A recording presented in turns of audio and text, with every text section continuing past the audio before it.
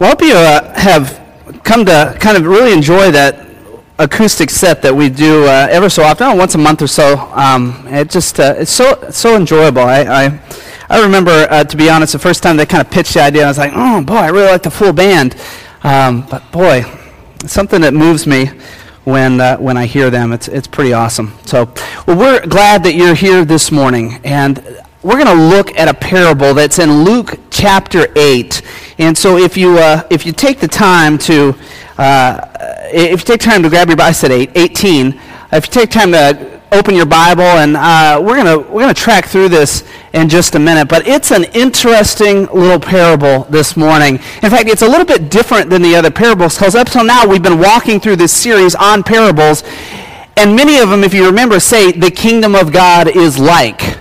And that's not where Jesus goes with this one. It's a little bit different. So prepare yourself, Luke chapter 18. If you don't have a Bible this morning, you're very welcome to slip up and grab one of the Bibles off the side tables if you'd like to have one in your hand. We'll have some of the scripture this morning on the screen as well.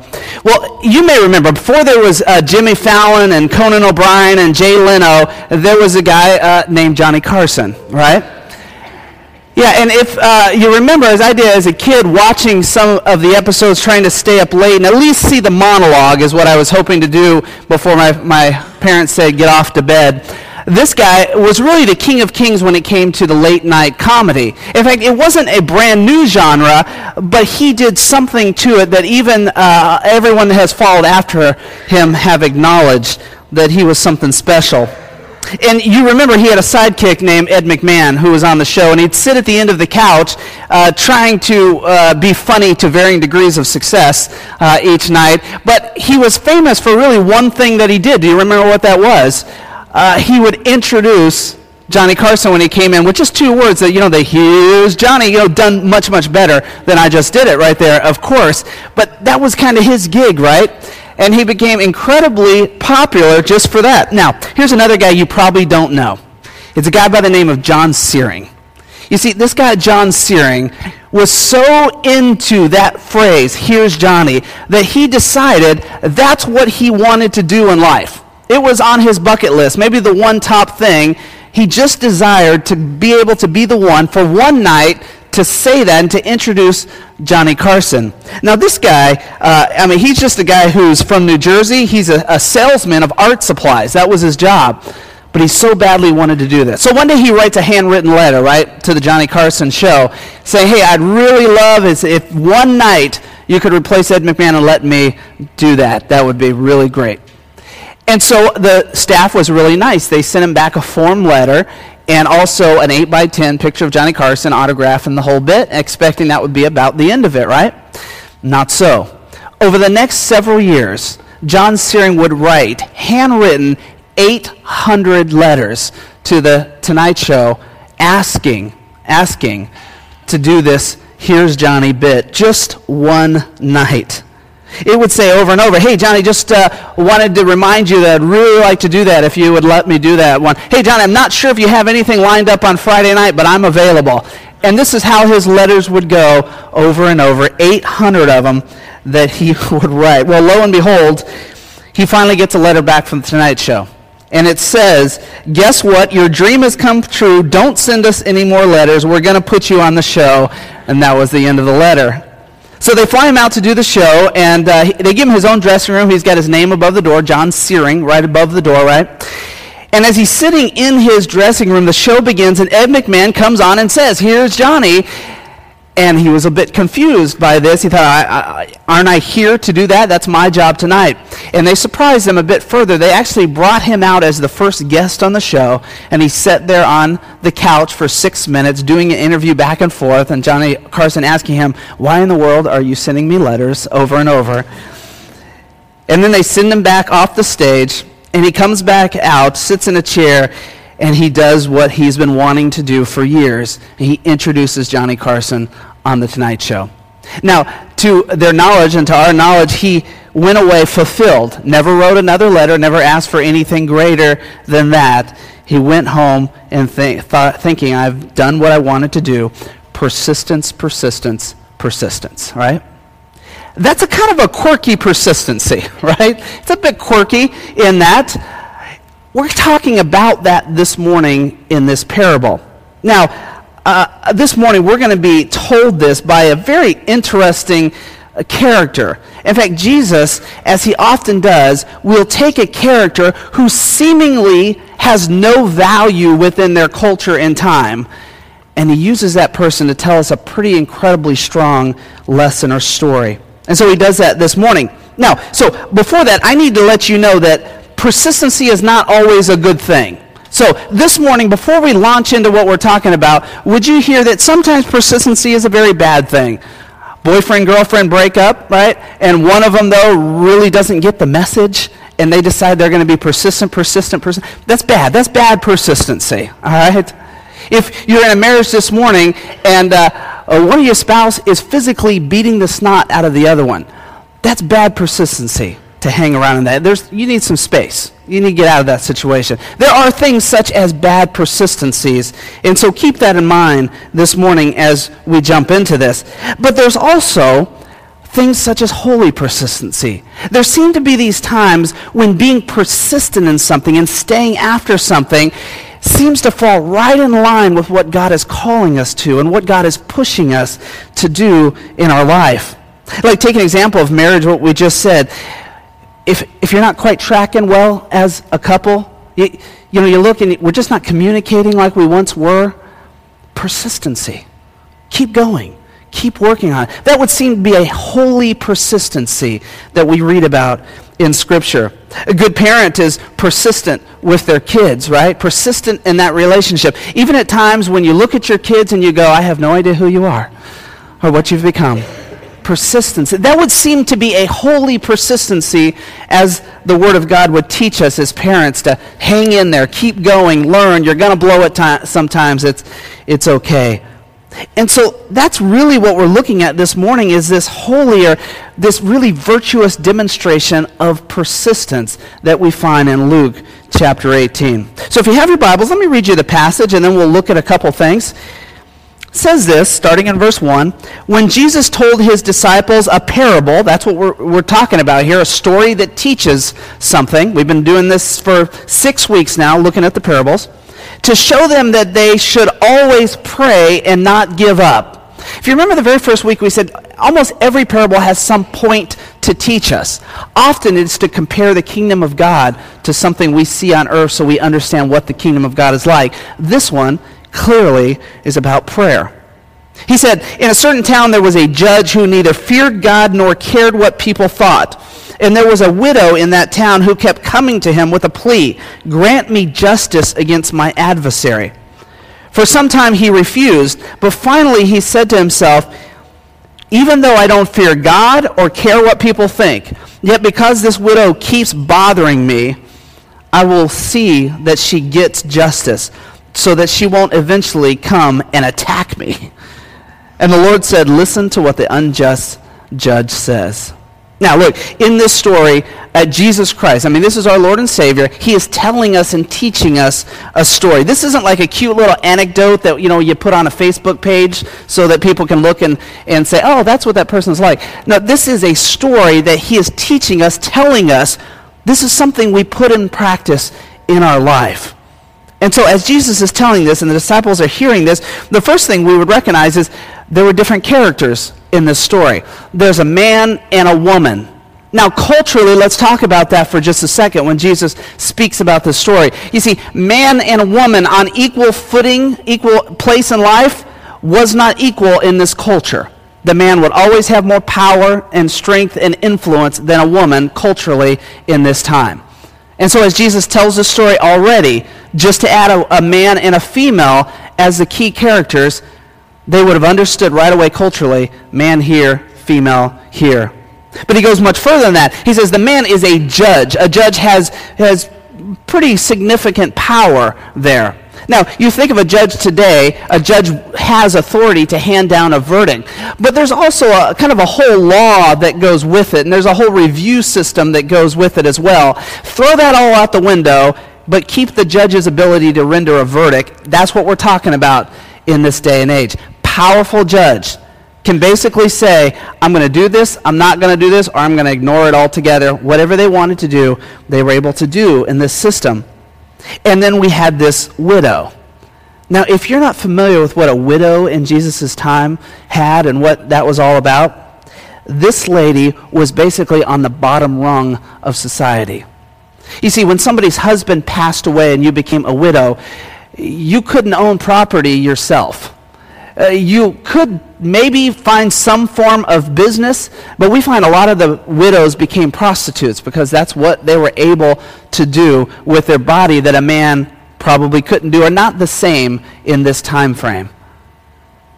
And so there wasn't a lot of opportunity for her. She wasn't allowed to vote or be in any system where she could stand up for her rights. And chances are she was penniless as well. You see, what would happen with a widow is they would lose all of their assets when their husband passed away. And there was some form of kind of retaining them or passing them to, or the brother of your husband that died maybe owning those and using those for the widow. But often this got held up in legal channels. And it seemed like that very well could be the situation here. We don't know for sure. So you got this judge who's in a powerful position, a male who owned the authority to say yay or nay on something, and then you had this widow that culturally in that time wasn't even allowed to own anything. Could Jesus have found two just polarizing figures here on two opposite sides? It's amazing how Jesus very subtly puts this into the story when he starts to tell this. And so this woman, we find, comes to the judge, and she is talking about what she wants to pursue, right? It's justice. Now, if you wanted to find justice in something, there's really three ways to find it. Maybe it's similar to today, I don't know. Number one, you could pay off the judge. That'd be a way. If you had enough money, you could pay him off, get your verdict that way. I suppose it still happens today, right? In some settings. We read about it in the news ever so often. We love to see it in movies, right? But this lady was penniless. She had no money. This just was not going to happen for this widow. You could threaten the judge, I guess. You could tell him, look, hey, you judge, if you ever want to see your family again, kind of thing. We love that in movies too, but clearly this lady in her position, there was no way possible that she was going to threaten a powerful judge and be taken seriously. Or you could just persist. You could plead and plead and plead and plead. And we find this is the route that she goes here. And she's doing this, and we know two things about the judge that she's doing this to. The scripture says it right away. Number one, he doesn't fear God.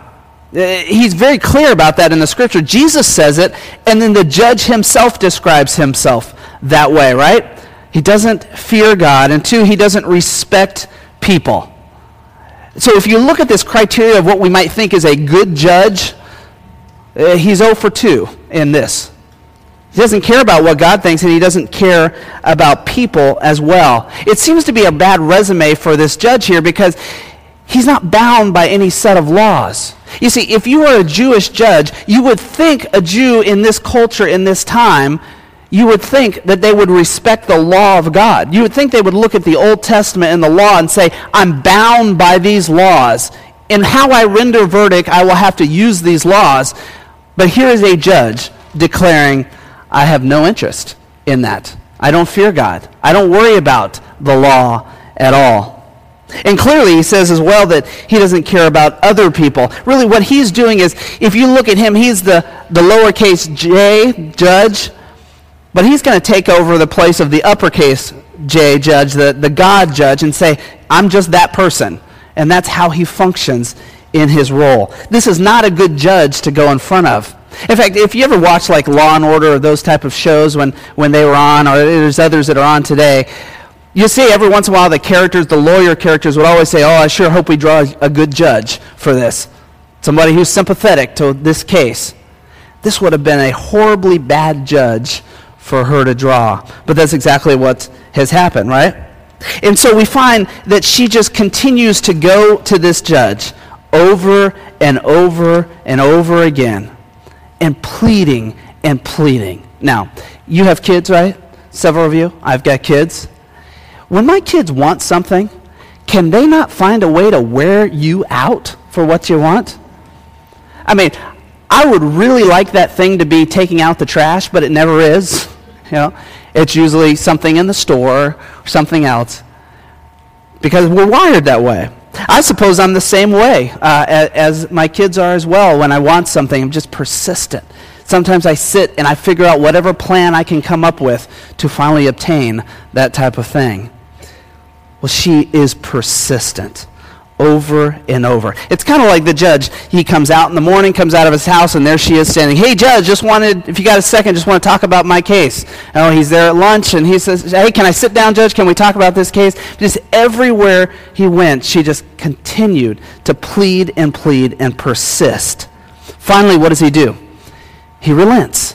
He gives in. He says, okay, I'm going to give this lady justice so that she'll leave me alone.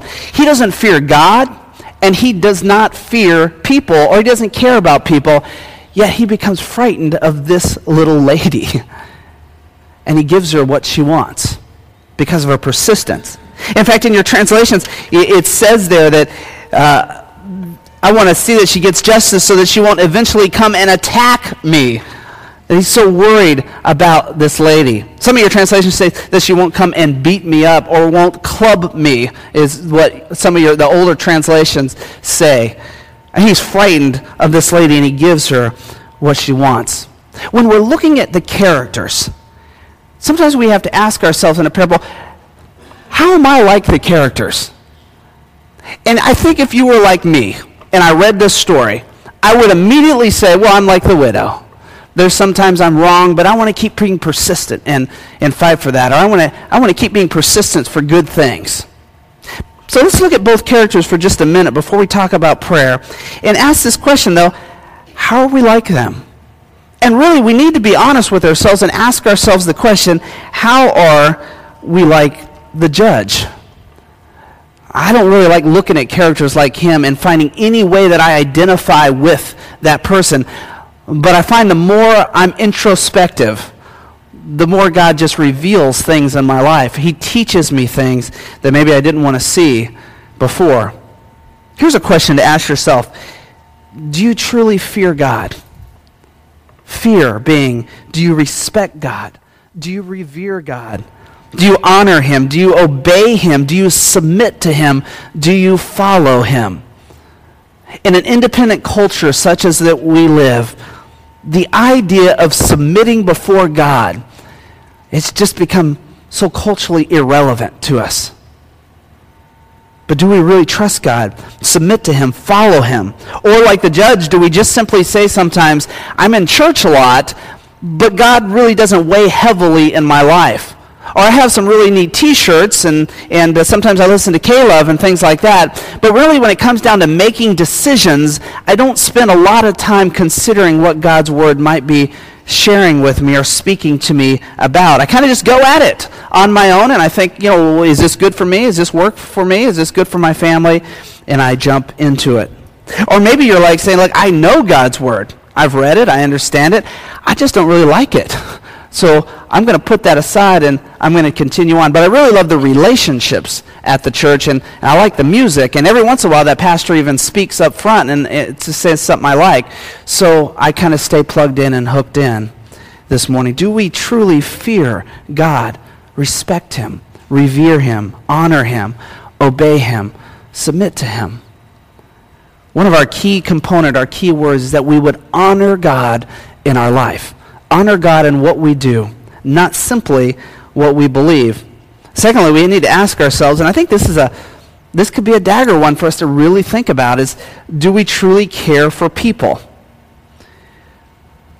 I've been amazed mostly at my study in these parables that the thing that keeps coming back is Jesus teaching his disciples to serve and care for other people. Do you truly care for other people? I'm talking about like in theory, not just in theory, but like really in practice. Like he sees this woman in need, right? She's suffering some type of injustice. She didn't just come to him and say, I really would want something. She's saying, I have an adversary. I'm facing injustice. And this judge could have done something about it right away. He could have just kind of waved his hand and removed the situation from her. He chooses not to do it. He's in a position he can serve her and help her and bring her justice, and he chooses to ignore the power of that position to be able to serve and help her here. And so we call this the sin of omission. He just chooses not to act. You see, if you sin, you actually do something bad to somebody and you know you did something bad, right? That's like the sin of commission. You did it. You committed that act. But there's equally the sin of omission, where we see where we should be serving and helping and blessing people's lives. We see injustices that we could fit into and that we could alleviate, and we choose not to do anything about it. The sin of omission. You see, sometimes I think that we get so wrapped up that we are somebody, that we have the value of compassion, empathy, love, mercy, respect, and generosity, but we don't actually have the lifestyle that embodies this. And I think that's one of the things Jesus is teaching here when we think about and ask this question, do we truly love other people? Here's another set of questions for the widow. How are we like her? What good thing do you need to be striving for, or to keep striving for? I wonder in your life if you're somebody that strives for justice. If you're somebody that looks at situations and says, it can't continue this way.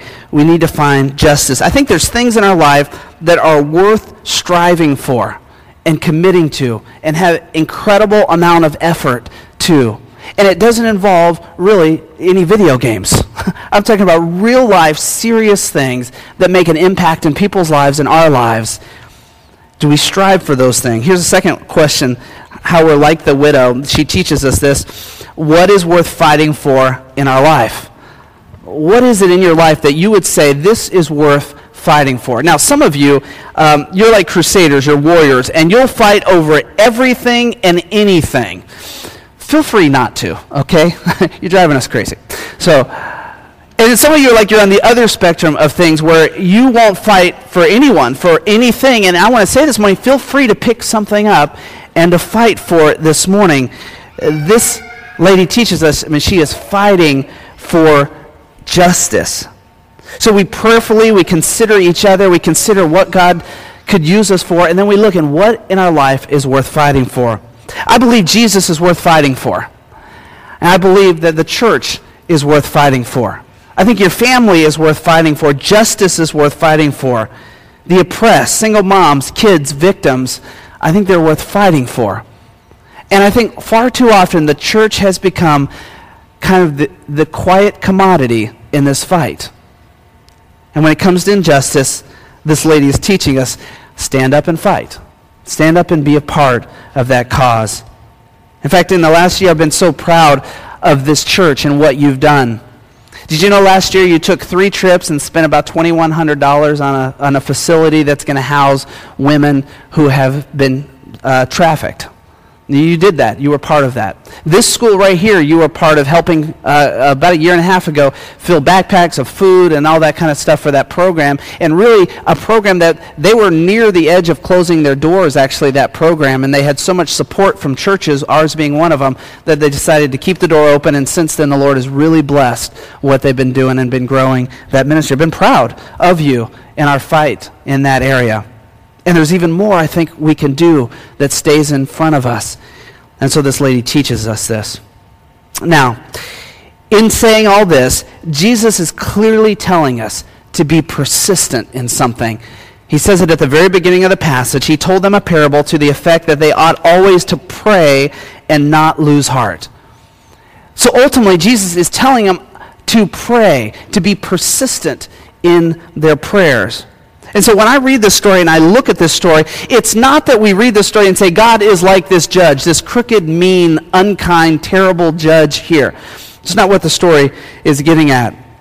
The story is saying, look, this judge who is really the embodiment of kind of evil and doing nothing for justice in this lady's life, that if this lady would be so persistent to go to this kind of lowercase j judge, unkind, mean, hates people, doesn't fear God, and that he eventually would give to her, how much more the good judge, the capital J judge, the kind judge, the loving God, the compassionate judge, the judge who cares about justice, how much more will he give to us if we would go and we would plead before him? In fact, I think the a little sneakingly hidden message in here is that why do we always seem to go to the lowercase j judge and plead and plead and plead when the uppercase j judge, God himself, is available to us to come to? And so that's really the point of the story. He says, come and pray. Be persistent to me. I am a good judge. I am nothing like you culturally know of that judge in that time. I'm a good judge. And so come, plead with me. Be persistent before me. So why don't we do that more?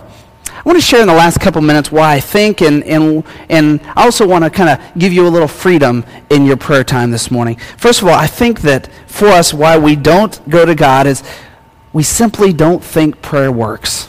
I mean, let's be honest for a second. You don't have to nod your head. You don't have to stand up, raise your hand, or anything like that. But just be honest in your head before God. We often just don't think that prayer works. We've prayed a few times before, maybe many, many, many times.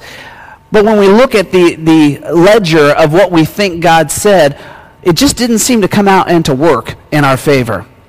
Or we've had that person who was ill and we prayed diligently for that person for that 3 or 4 days or however long, and they still passed away. And so we've said, prayer doesn't work.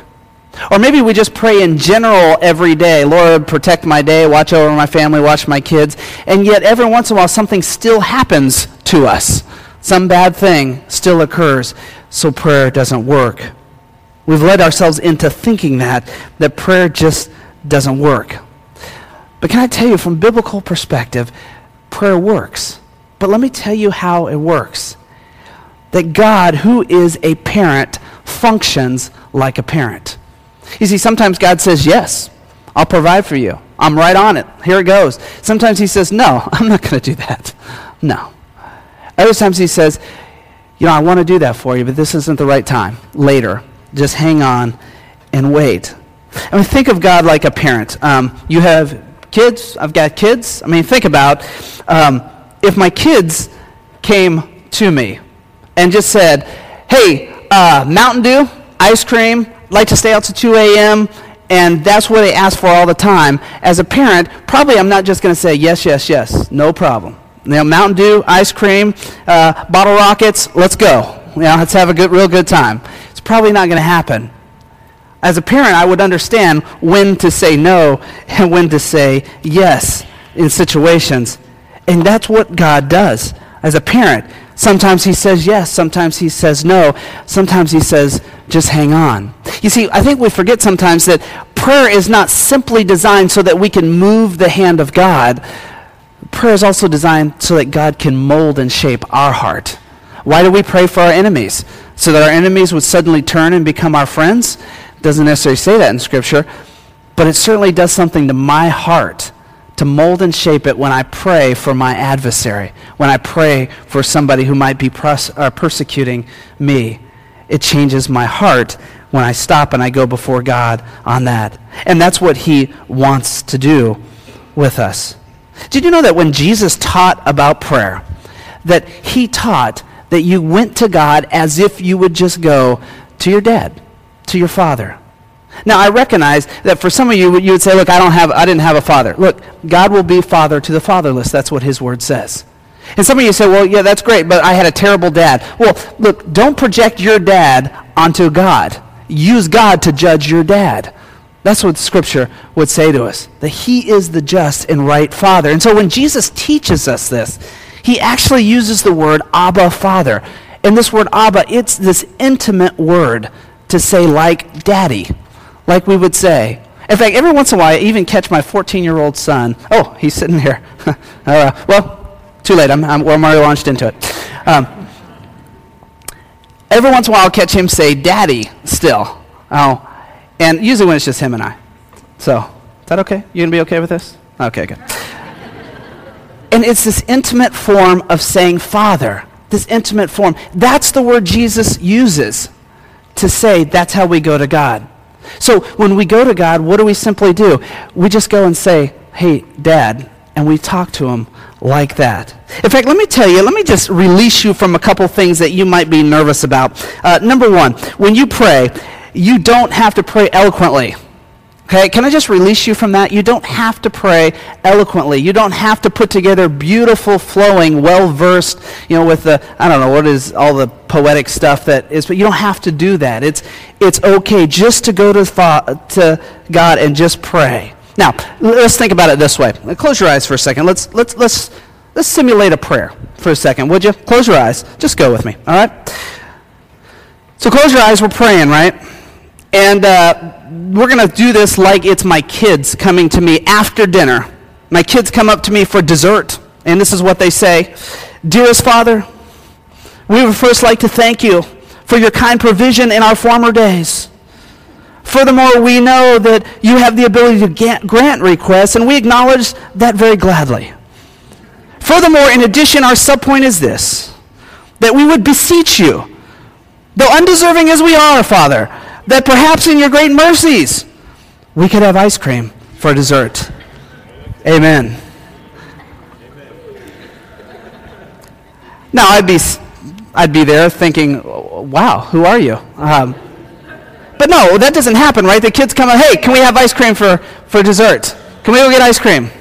That's about as quick as it is, right? That's about as simple and eloquent as it is to often that I say, yes, let's get in the car and go. That's how it works. You see, you don't have to pray eloquently. In fact, do you think God in heaven is ever manipulated by our eloquent words? Not a chance. And so we just go to God and we talk. Just talk. The same as you would talk to a friend. You just talk. It's that simple. Secondly, your prayers don't have to be lengthy, okay? They don't have to be lengthy. I mean, we all know that person, that guy, right? He come over to our house, and they say, like, okay, let's pray. And you're like, oh, man, anybody but him. My food's going to get cold. I'm going to miss my birthday. This guy prays forever. And I know, sometimes you're thinking, that's Tom, too. Yeah, that's what I was thinking. When you come over, watch it. It's like sometimes we think, that we're in this thumb wrestling match with God and that we just have to battle him all night long. And the longer we would pray, that eventually we would get God to submit. Well, it doesn't have to be that way. The length is not necessarily the significance. The persistence of our heart in saying, I want to come before God. God, capital J judge, is who I want to come before. The good judge, the kind judge, the compassionate, the one who loves me, the one who created me, that's the one I want to go before. And I'm going to persistently go to that judge instead of these little J judges that I always seem to end up at their doorstep.